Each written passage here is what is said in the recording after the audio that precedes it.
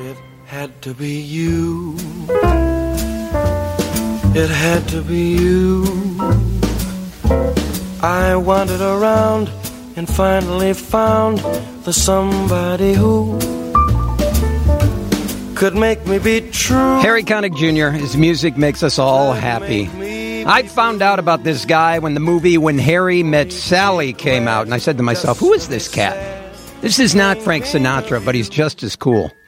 Harry Connick Jr., I've had him on my show year after year. He's been kind enough to come back every so often and say hello. He has got a brand new song out. You are not going to believe this song. And the stars still shine. Yeah, still is. Wow, wow, wow. And Harry Connick Jr. joins us now. Harry, how are you? I'm doing great. Thanks for having me. Oh, my gosh. Tell me about this choir you're singing with. They are so good. Boy, I tell you, I've been so lucky in my life to work with some amazing talent.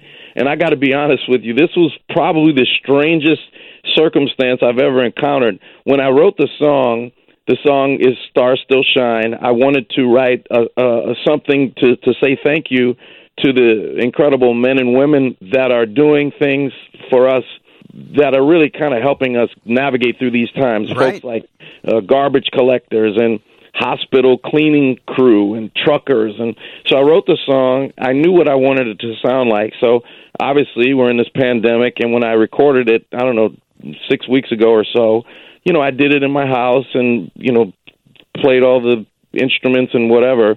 And then I wanted a choir on it. And I'm thinking, well, how am I going to get a choir during the pandemic? So I called my buddy, Doobie Powell, who's kind of a legend in the gospel community, and I said, hey, listen, I need to work with those singers that we work with, but how are we going to do it? And he said, I'll send the track to each of them individually, and they each put their parts on. I know them all, but I haven't seen them in a long time, so that's kind of how that happened. Oh, my gosh. I mean, it is so good. When you saw the video, and we posted the video on Facebook, when you saw the video, did you get chills? Oh, yeah. I mean, this whole thing came about because I did a road trip with my daughter, Georgia, who's a filmmaker. Right. And we drove across the country in an RV to say thank you to these amazing people. And we finished it in New Orleans during a lockdown, so everyone was socially distant. The choir was wearing masks and, was 12 feet apart. There were violin players that were all socially distant, and the whole thing was very, very emotional. It's something that, hopefully we'll never have to do again, but it was something we'll never forget. And where did the proceeds go from this song, Stars Still Shine? So right after Hurricane Katrina, my friend Branford Marsalis and I founded a place called the Ellis Marsalis Center for Music, which is an amazing facility in the 9th Ward of New Orleans, which is one of the most underserved communities in New Orleans. It's a fantastic facility that offers after-school programming, for kids. They have concert series. They teach the kids how to code. Or they have a recording studio. It's an amazing place, and it's expensive to operate, so we need help. So all of the proceeds, 100% of the proceeds of this song are going to the Ellis Marsalis Center for Music. And Ellis taught you early on in your career, right? He did. I've known that family my whole life, and Ellis was probably the most impactful person musically in my life. And, he died of complications from COVID about 2 months ago, so this whole thing is pretty raw and emotional for me. So if people like the song, I think that's fantastic. But just, your listeners need to know that the money raised is going to an incredible cause that basically is ensuring the incredible talent that's going to come out of New Orleans in the future has a chance to thrive. Harry, one of the positives that have come out during the pandemic is charities like this, people helping people. You talked about the essential workers a few minutes ago. I mean, that's the positive, that these people and these organizations are being recognized. Absolutely. I think a lot about this, and any sort of tragedy, there's going to be some good that comes out of it. Yep. And this is no exception. And, in addition to the discourse that a lot of Americans are engaging in right now, which I think is overdue and important, there's a lot of light that's being shed on people and organizations that really deserve it, and the Ellis Marsalis Center is one of those places, and these kids and folks that go there, are deserving of the same sort of opportunity that everyone else has. So, yeah, you're right. A lot of good can come out of it. We're talking with Harry Connick Jr. Tell me about your road trip in the RV, because my family did this a few years ago, and I drove the RV. Did you drive it, or did you have a driver? Oh, no, I drove it. I mean, Georgia and I were the only people on the RV. I mean, it's, in the middle of a pandemic, we were very, very careful to quarantine.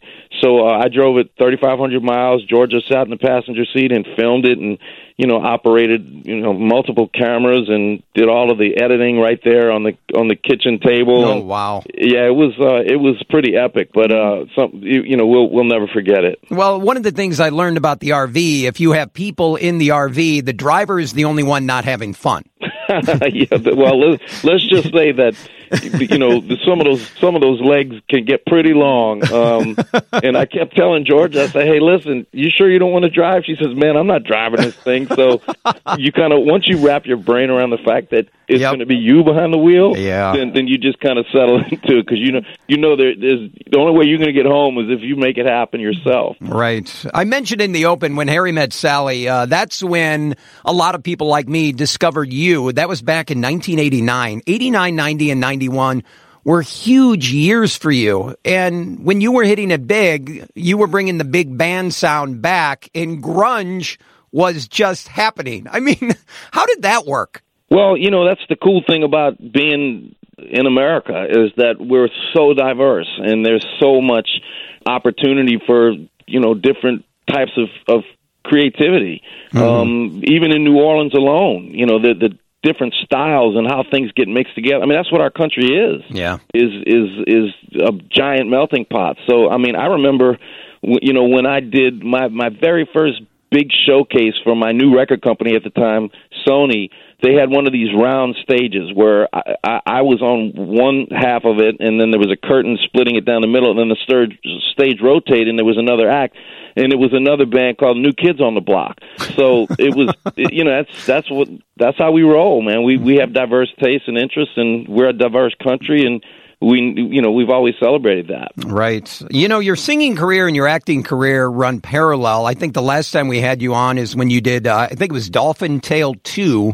Okay. You're one of those guys that you're a singer that can actually act. I know music is your passion, but how much do you love acting? Well, I love it enough to keep doing it. It's something that it doesn't just happen. You have to read a lot of scripts, and you have to, meet a lot of people and dedicate a lot of time to it. So you don't just kind of, do it when you feel like it. So I have to enjoy it to want to do it and pursue it. So right. I'll continue to do that, because I really enjoy doing it. Can you tell the story about when you were in your 20s and you met Frank Sinatra? It's one of my favorite stories. You were dating your now wife, Jill, at the time, and Sinatra, you saw him in the elevator.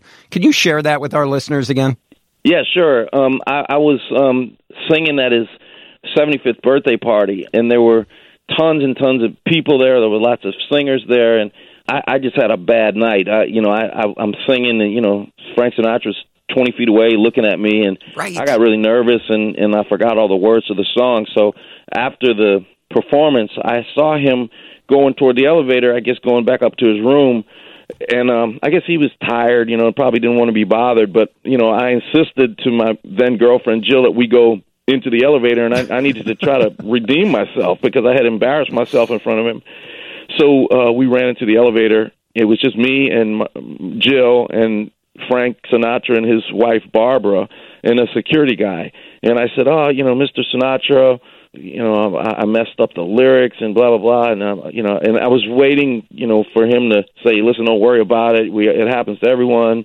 You did great, whatever. I was waiting for anything. And he just kind of looked at me, and then the elevator doors open, and he looks at Jill and kind of cradles her face in his hands, kind of like in a sweet way, and right. He says, "You're beautiful," and he gives her a kiss and walks out. And the elevator doors close. I'm like, I cannot believe this. This is like the worst day of my life. I mean, it's not like some guy, it's right. Frickin' Frank Sinatra. You know what I mean? Oh, man. I mean, of course you're going to be nervous. It is Frank Sinatra, the chairman of the board. Yeah. Arguably, the most famous singer of all time. Right. And, yeah, that was tough. But I made it through that. If I can make it through that, I can make it through anything. Yes, definitely so. I mean, Sinatra, Ella Fitzgerald, you were influenced early on in your career.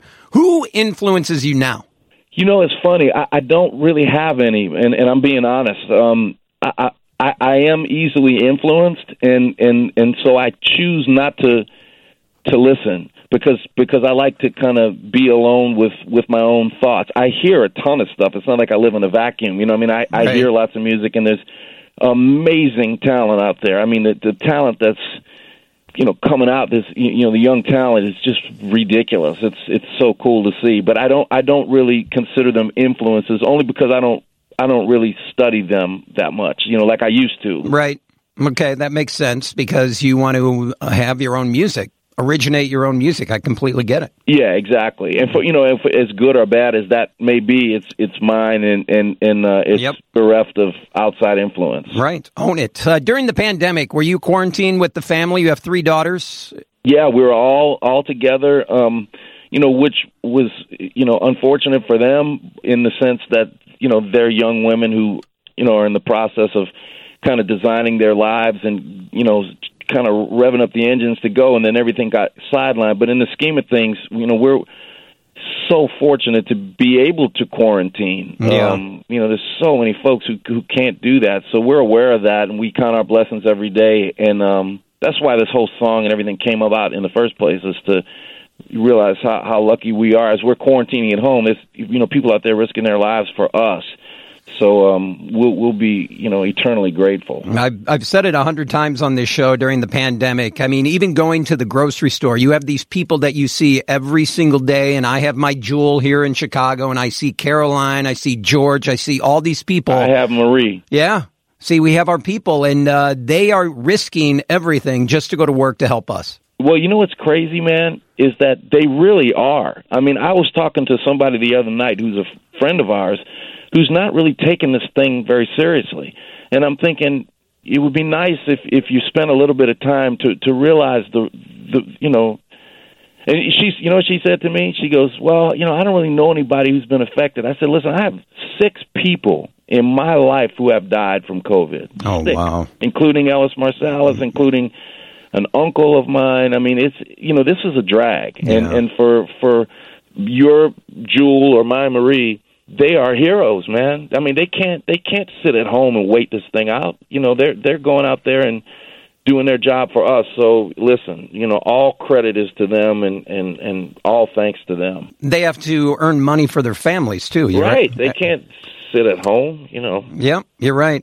Harry, it's great to hear your voice, man. Thanks for coming on. Man, it's my pleasure. Thanks for having me. I appreciate it. And the song, again, is called Stars Still Shine. Where can they find it? They can get it just about anywhere, I'm assuming. Anywhere they would normally get their music. And just know that it's all going to a good cause. Love it. Harry Connick Jr. Thank you, Thanks, Harry. Man. All right, bro. Bye.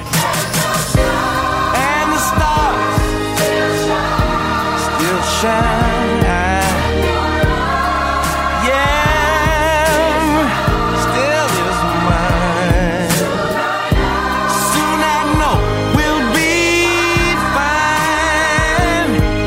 The stars still shine.